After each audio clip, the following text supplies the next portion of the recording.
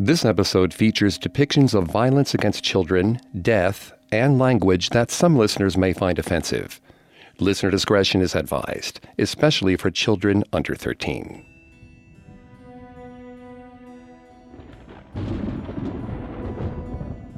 The small wooden frame of the Leeds house shook in the coastal storm. Screams reverberated from within and echoed into the darkness of New Jersey's Pine Barrens.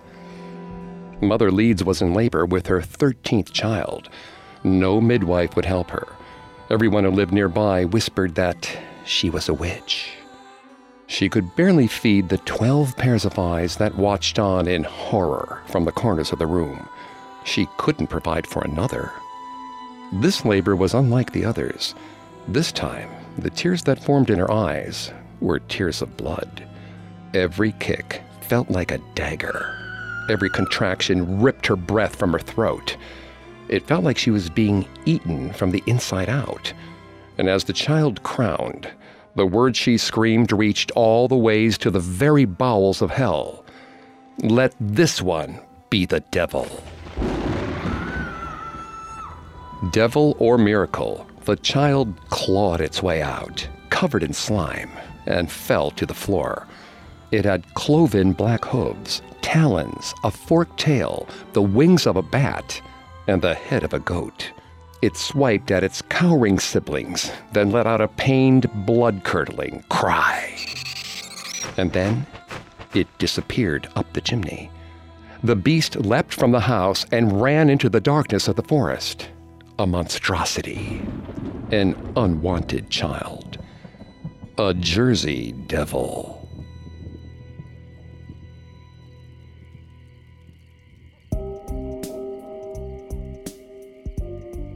Welcome to Haunted Places, a Parcast original.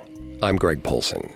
Every Thursday, I take you to the scariest, eeriest, most haunted, real places on Earth.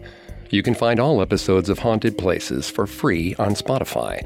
And every Tuesday, make sure to check out Urban Legends. These special episodes of Haunted Places are available exclusively on Spotify. At Parcast, we're grateful for you, our listeners. You allow us to do what we love. Let us know how we're doing. Reach out on Facebook and Instagram at Parcast and Twitter at Parcast Network. And if you enjoyed today's episode, the best way to help is to leave a 5-star review wherever you're listening. This week, join me on a supernatural journey into the haunted woods of New Jersey's Pine Barrens, home to the infamous Jersey Devil. But it isn't the only monster said to haunt the peculiar woods. Though the origin story of the Jersey Devil has many variations, the central narrative remains the same. A pregnant woman, referred to as Mother Leeds, shouts the words, "Oh, let this one be the devil." Some stories maintain that the child was born a monster. Others claim it was born a typical baby, and its progression to fanged beast happened over time. Whether immediate or gradual, however, its eventual form is always the same. Bat-like wings, a goat-like head, claws, horns, and hooves. It yelps one time only, and then crawls up the chimney and flies into the forest. The monster was originally called the Leeds Devil, before becoming known as the Jersey Devil. And as it turns out, Mother Leeds may have actually existed. In a will dated February 5th, 1736, a man named Japhet Leeds refers to his wife, Deborah. Deborah Leeds just so happened to bear a lot of children, 12 in fact, at least 12 that were recorded. But while we may have found proof that the Leeds family existed, concrete evidence of their 13th child has been more difficult to come by. But then, in the late 1960s, a local curiosity led to a new search for the devil, a search that may just have turned up some answers.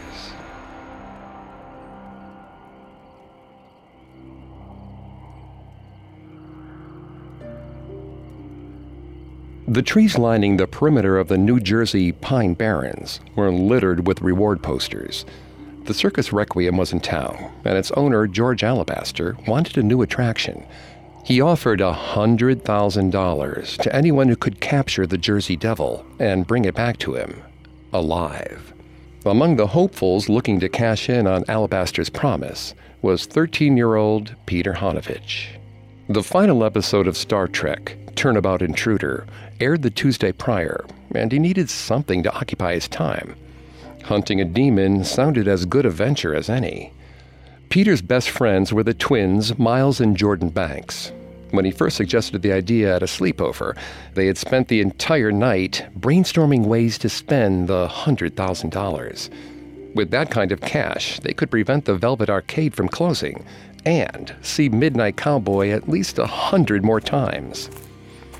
But as the boys packed their backpacks to spend their Saturday night in the woods, Peter rolled his eyes at the twins' newfound doubt. They had each told their parents they'd be spending the night at Peter's house, so nobody knew where they really were. If something went wrong, they might never be found, and with each step they took, Jordan and Miles questioned Peter's master plan. Peter had been inspired by the pilot episode of Star Trek, The Man Trap, where the salt vampire is lured into a trap using Captain Kirk as bait. But given that no one was willing to be the decoy, they made a dummy instead. It was meant to look like the witch Mother Leeds.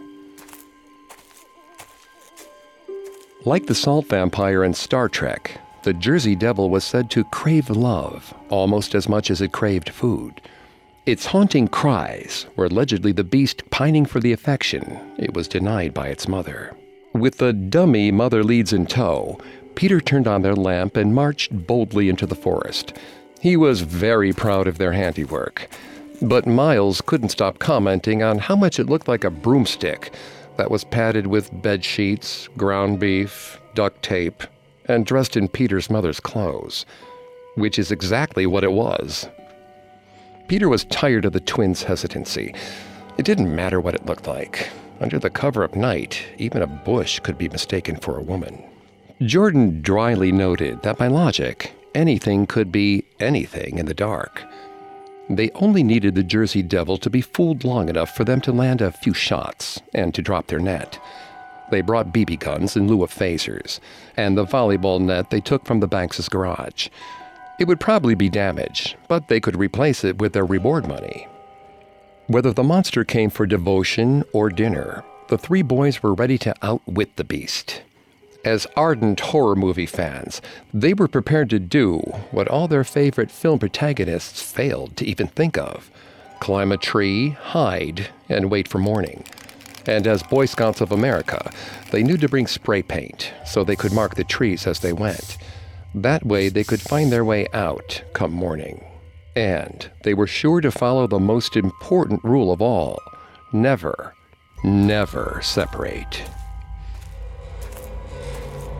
After roughly an hour of walking, Peter, Miles, and Jordan found a small clearing, the perfect spot. Enough space for their trap with plenty of coverage nearby to hide, should something go wrong. They were prepared for everything, except for the cold. The boys' hands shook as they unpacked the materials: air rifles, baseball bats, the volleyball net, and a hammer and stakes to pin the net down once the beast was trapped. The Jersey Devil wasn't the only predator in the Pine Barrens that they had to be worried about. There were also black bears and rattlesnakes. But Peter's biggest fear wasn't that they would run into something. It was that they wouldn't run into the Jersey Devil. Miles set to work building a fire while Jordan propped the Mother Leeds dummy against a pine tree. Peter took out their secret weapon, a cassette recorder. He had brought a tape of lullabies with him. If it was love the Jersey Devil wanted, it was love that he would get. He tossed it in and pressed play to give it a test. But no sooner was it playing that the boys heard a noise in the distance. A cry. Peter pressed stop. It sounded like a pig getting skinned alive. His heart raced. The cry wasn't his imagination. Miles and Jordan heard it too. It had to be the Jersey Devil. It had to. He couldn't believe their luck. Peter had been hunting with his father before, and it usually involved more waiting. They had to focus, get the fire going. Their lamp didn't provide enough light to illuminate the whole clearing. The only problem was, the fire wasn't lighting. Miles was striking the flint wildly, cursing every time sparks refused to appear. Peter didn't understand. It was so much easier under the controlled environment of the Boy Scouts. It was getting closer. Peter pushed Miles aside and took the flint out of his hands. He would do it. He'd done it before, but his freezing hands shook as he scraped away. A spark caught some of the dry leaves, but quickly went out. The next time he struck the flint, he missed. The jagged rock sliced open the pad of his thumb, and he cried out, only to be cut short by the flapping of wings and the thud of something landing nearby. Instinct took over. Peter turned off the lamp. He was doing it. He was making the same bad decisions he always complained about in movies. The volleyball net was still unpacked. The air rifles weren't on their person. The three boys held their breath, waiting. So much for climbing the trees. Peter could smell his own blood, which surely meant the Jersey Devil could as well. He grabbed his lamp and slowly inched his way toward the undergrowth at the edge of the clearing. And in doing so, he broke the number one rule: never separate. Behind him, he heard the flapping of wings and another shriek. Peter jumped and threw up a little in his mouth. That time, it sounded like the monster got a hold of something. He prayed that it was their dummy. He knew better than to speak, but all he wanted to know was that Miles and Jordan were still alive and close. Maybe they were crawling for the guns. Maybe whatever it was didn't even know they were there at all. Maybe the ground beef would prove appetizing enough. Peter's bloody hand brushed against something hard. It was only the cassette player, but it was something. The monster sniffed the air. It knew they were there. It seemed to be moving away from him. For all he knew, it was heading for one of his best friends. So Peter did the only thing he could. He pressed play. As soon as the haunting lullaby began, he hurled the cassette player into the woods away from them. The monster let out a horrific cry and took flight. Peter let out a sigh of relief. With the monster distracted, he clicked on the lamp. To his surprise, he could make out the figures of Miles and Jordan, their heads poking out from a bush across the clearing. As far as he could tell, they both seemed to be alive, but for some reason, their eyes wouldn't meet his. They were looking above him. Peter looked up to see what it was that caught their attention. And when he did, he was staring straight into the eyes of the devil himself. And then it descended.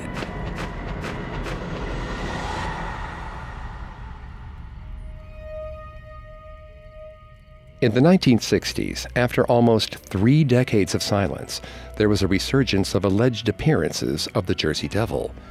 Residents of Mays Landing reported hearing screams at all hours of the night, and the police had no explanation for their origin. Police allegedly posted flyers to reassure concerned citizens that the Jersey Devil was a hoax. NJ.com, a local news website for the state of New Jersey, claims that at the same time as the police were hanging their flyers, a circus owner posted his own, offering a $100,000 reward for anyone that could capture the beast. No one received the award, but not for lack of trying.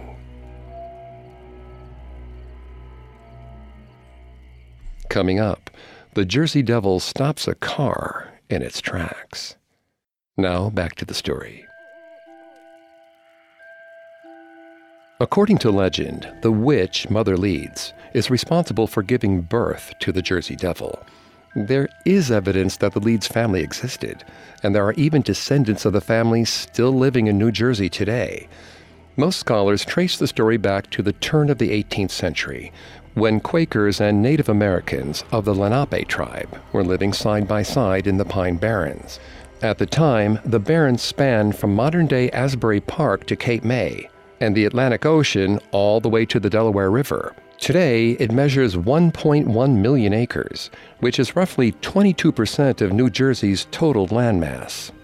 The language barrier between the Quakers and the Lenape created speculation around the intentions of each. Some scholars have suggested that at some point during this time, the Quakers may have witnessed Lenape ceremonies, worshiping a forest-dwelling spirit called Missing. The Lenape believed Missing kept nature in balance by punishing those who sought to despoil the forest. Though it is the protector of all animals, it is most strongly associated with deer. In physical form, it has been described as a fur-covered, humanoid creature with a red and black face. The pervading view that European Quakers had of Native Americans at the time was that they were devil-worshipping savages. As such, many scholars believe that they may have heard the description of the Missing and taken it to mean the figure of the devil or Satan, a concept which is actually foreign to Lenape tradition. But a misinterpretation of Native tradition doesn't explain all the haunting sites in the Pine Barrens. Erica Miller was driving home from her graveyard shift at the ICU at St. Mary's Hospital in New Jersey.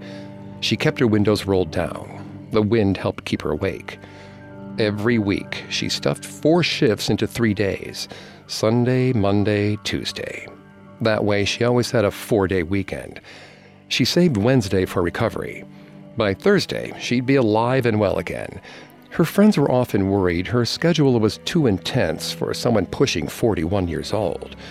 But Erica scoffed at them. She'd worry about her health when she reached 50, not a minute earlier. She switched the station on the radio. She stopped when she heard a name she recognized: Ian McGrath, the chief ranger for the Wharton State Forest. They dated about 25 years ago while they were in high school in '47, but they've remained friends since. Apparently, her old boyfriend had a bad day at work.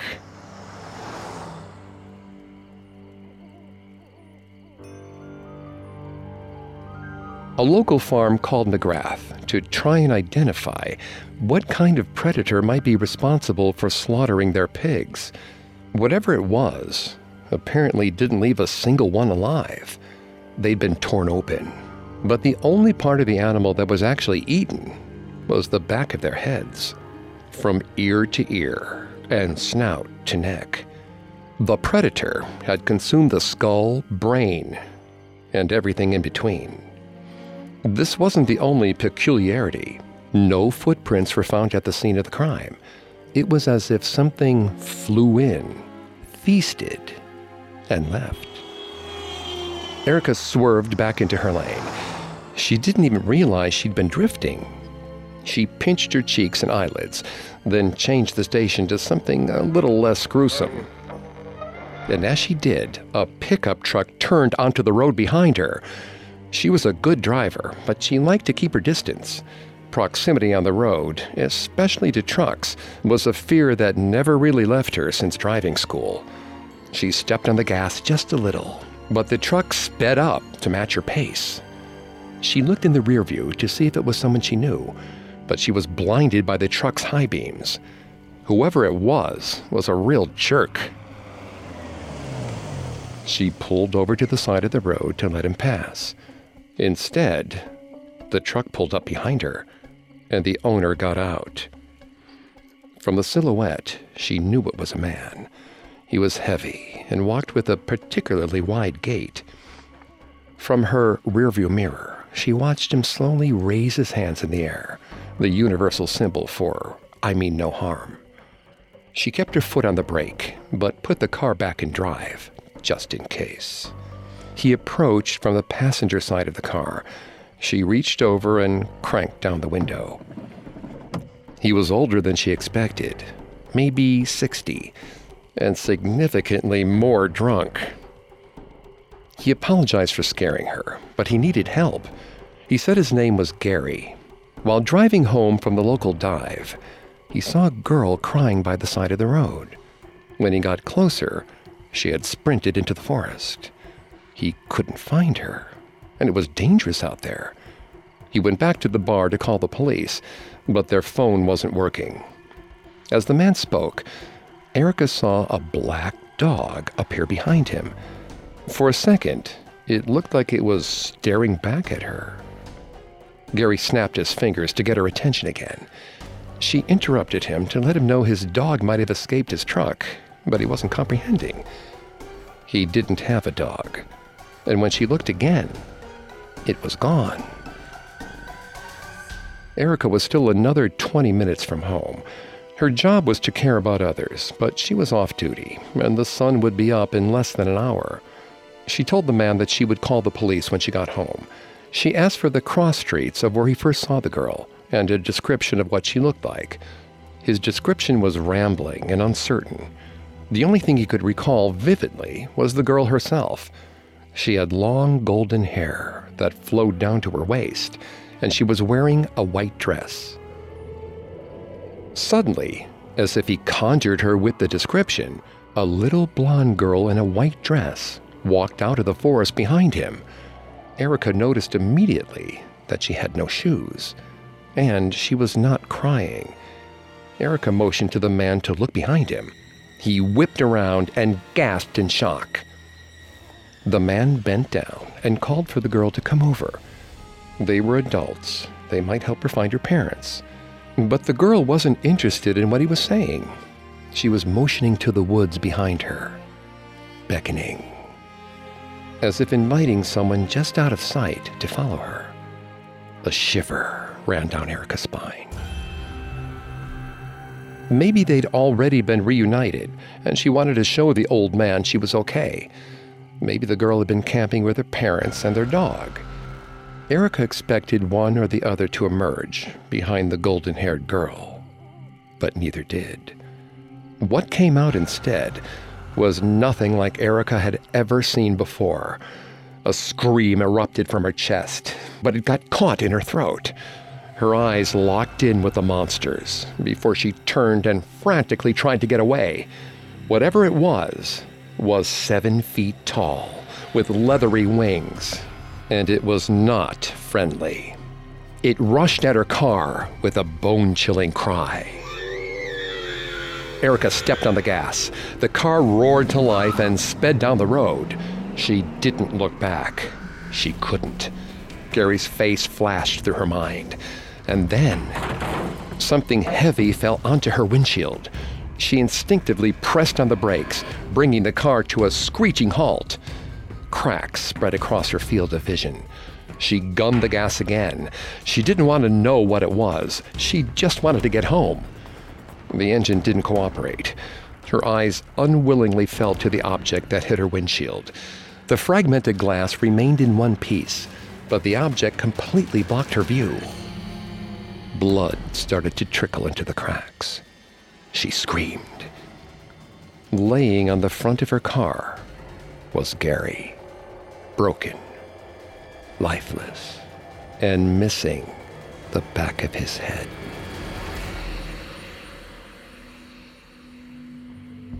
In 1972, New Jersey resident Mary Ritzer Christensen claims to have seen the Jersey Devil on Green Tree Road near the town of Glassboro.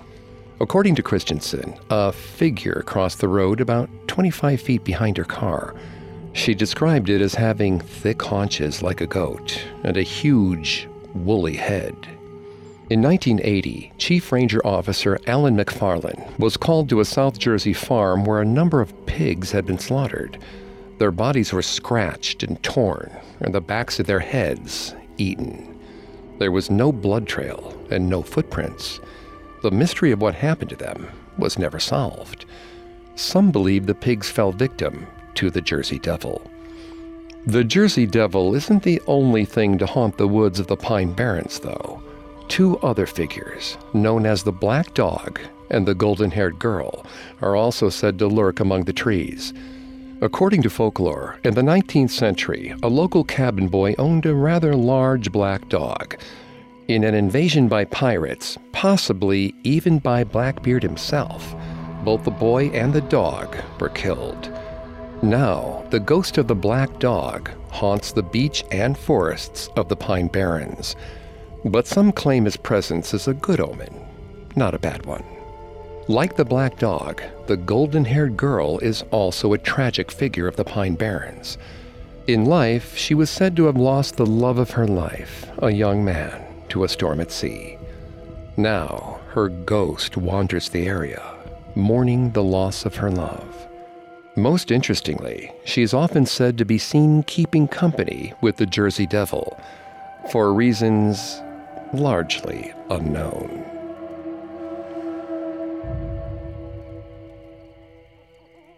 Coming up, the Jersey Devil goes viral. Now back to the story. The character of Mother Leeds in the Jersey Devil tale is not always portrayed as a witch, but witchcraft always has had some hand in the story.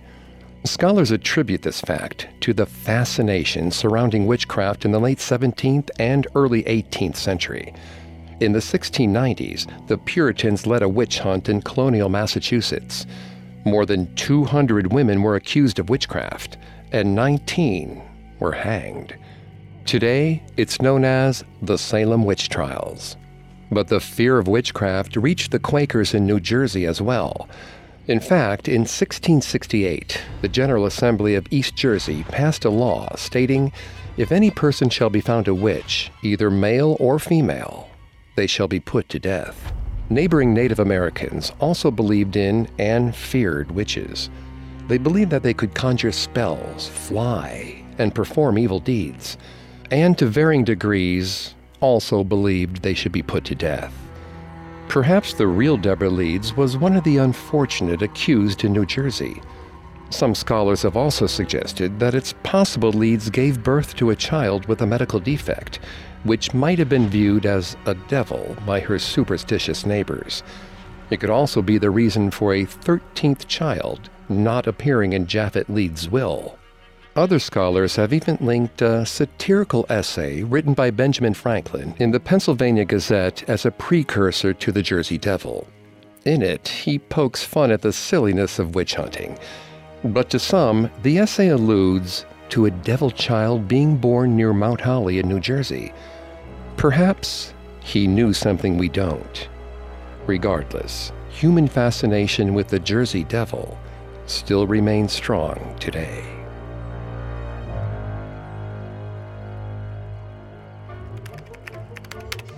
Ryan O'Connell had big plans for his weekend. Huge. His girlfriend Emily had come across a website on Facebook called Weird New Jersey, and it was weird. The site was full of delusional people posting about their hilarious make-believe sightings around New Jersey. A man with a hook for a hand, Bigfoot, a monster sea serpent, and of course, the Jersey Devil. They had spent hours trolling the comments section under a fake account they created before Emily had a brilliant idea. They should catch the Jersey Devil on camera. It was helpful to have an artist for a girlfriend when you need to catch an imaginary creature live on video. 2 days after Emily suggested the idea, she came back with a puppet. It was nothing intricate. It was less than 6 inches long and 4 high, made of string, paper, and glue. But its wings could be controlled, and if you passed it in front of the camera quick enough, under the right lighting, it could easily be mistaken for a 6-foot-tall devil. To really sell it, Ryan was going to propose to Emily on camera, not because they were actually going to get married, but because they needed a reason for filming that had nothing to do with monsters. The hoax would be more credible that way. He even packed a picnic to set the scene. Ryan started filming as soon as they were in the car, asking rehearsed questions like, "Do you know where we're going?" To which Emily responded, "No, 'cause you won't tell me." If anything else, they were having fun. When they arrived at the park on the edge of the Pine Barrens, Ryan made sure to catch the street signs on the surrounding area. Real Jersey Devil fans would know that they were walking into primo devil territory. After they set up their sunset picnic and popped the champagne, Emily asked Ryan to turn off the camera for a second. Her stated reason was that he was too attached to his phone. But it was all part of the plan. They needed time to set up their monster puppet on their jerry-rigged zipline so that it passed by in frame. They ran fishing wire from 2 nearby trees, one to the other, which would be triggered by a trip line that would be controlled by Ryan. Once tripped, gravity would do the rest. Timing was everything. It had to be slow enough for the camera to catch it, but quick enough where they could have missed it in the moment. Too fast and it might spin out of control. Getting an honest reaction to seeing the devil was going to be difficult. Emily was a good actress, but she wasn't a miracle worker. The video would be called Oblivious Couple Mrs. Jersey Devil.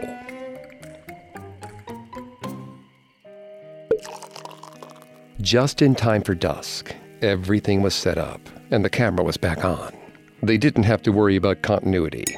They drank the bottle of champagne while setting up. They ate the food, but now they were back on the blanket. It was almost time for Ryan to stand Emily up and fake ask her to marry him. When suddenly, Emily went off script. Her eyes widened as she stared over Ryan's shoulder. She burst into laughter and apologized. It was just that she saw the weirdest little girl walk by. She looked like she was Amish or something, with blonde hair down to her waist. Emily told Ryan it was literally the creepiest thing she had ever seen. Ryan hadn't seen the girl. It was okay. He'd be able to find her when looking over the footage. It was fine. The ad-libs were good. It made it all the more believable. But now was the tricky part, their proposal. He got the ring from Claire's in their local mall, but it could pass for something as nice. He grabbed the camera for the first-person shot of Emily's reaction, but as he did, he realized that he'd forgotten the ring in the car. He'd be right back. But when he came back 3 minutes later, Emily was gone. Standing in the middle of the park was the little blonde girl Emily had seen. He turned the camera on her. Emily was right. She was scary. But for whatever reason, the camera wasn't registering her. The view screen showed an empty field. He took another step forward. That was a mistake. The puppet smashed into the camera. He accidentally tripped the release. When he looked back up, the girl was gone. And then he heard something that made his stomach churn. Emily. The scream came from the forest, and it was definitely real. He tossed the camera on the ground and sprinted into the woods as a roar bellowed from the pines. The camera watched as Ryan dwindled onto the horizon and disappeared between the trees. Then, the battery died. The video did end up going viral. When police arrived in the Pine Barrens looking for 2 teenagers who had gone missing, they collected the camera for evidence, and the footage somehow leaked. Not only did it make Weird New Jersey, but it racked up more than 1 million views on YouTube. It was called Real or Fake, The Jersey Devil.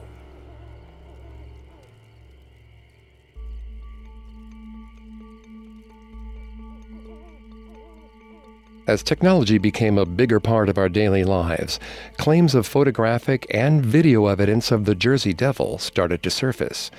One of the more recent claims comes from a resident of Little Egg Harbor Township named David Black in 2015. He claims he caught the Jersey Devil on film. The photograph released to the press is a grainy shot of what appears to be a goat-like creature with wings, flying from the tree line of the Pine Barrens. As one might expect, controversy surrounded the alleged evidence. Some claim that Black's monster looks like a still-life man-made prop, incapable of replicating physical motion. Many critics claim that, to date, all evidence of the Jersey Devil has been faked. But not everyone is so quick to dismiss them. We'll let you decide for yourself. And if you don't find the answers you're looking for, maybe you'll just have to take a trip to the Pine Barrens. But don't forget, if you see any barefooted little girls in the woods, run the other way.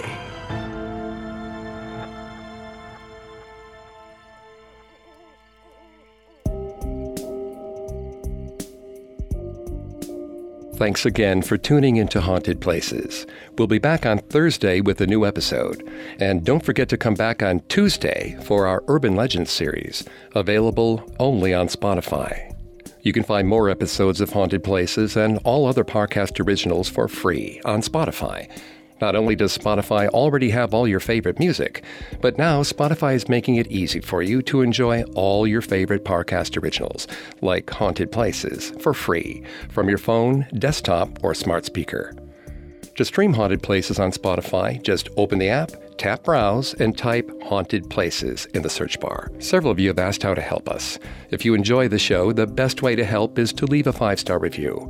And don't forget to follow us on Facebook and Instagram at Parcast and Twitter at Parcast Network. I'll see you next time. Haunted Places was created by Max Cutler and is a Parcast Studios original. Executive producers include Max and Ron Cutler. Sound design by Kenny Hobbs, with production assistance by Ron Shapiro, Carly Madden, and Travis Clark. This episode of Haunted Places was written by Connor Sampson, with writing assistance by Greg Castro. I'm Greg Polson.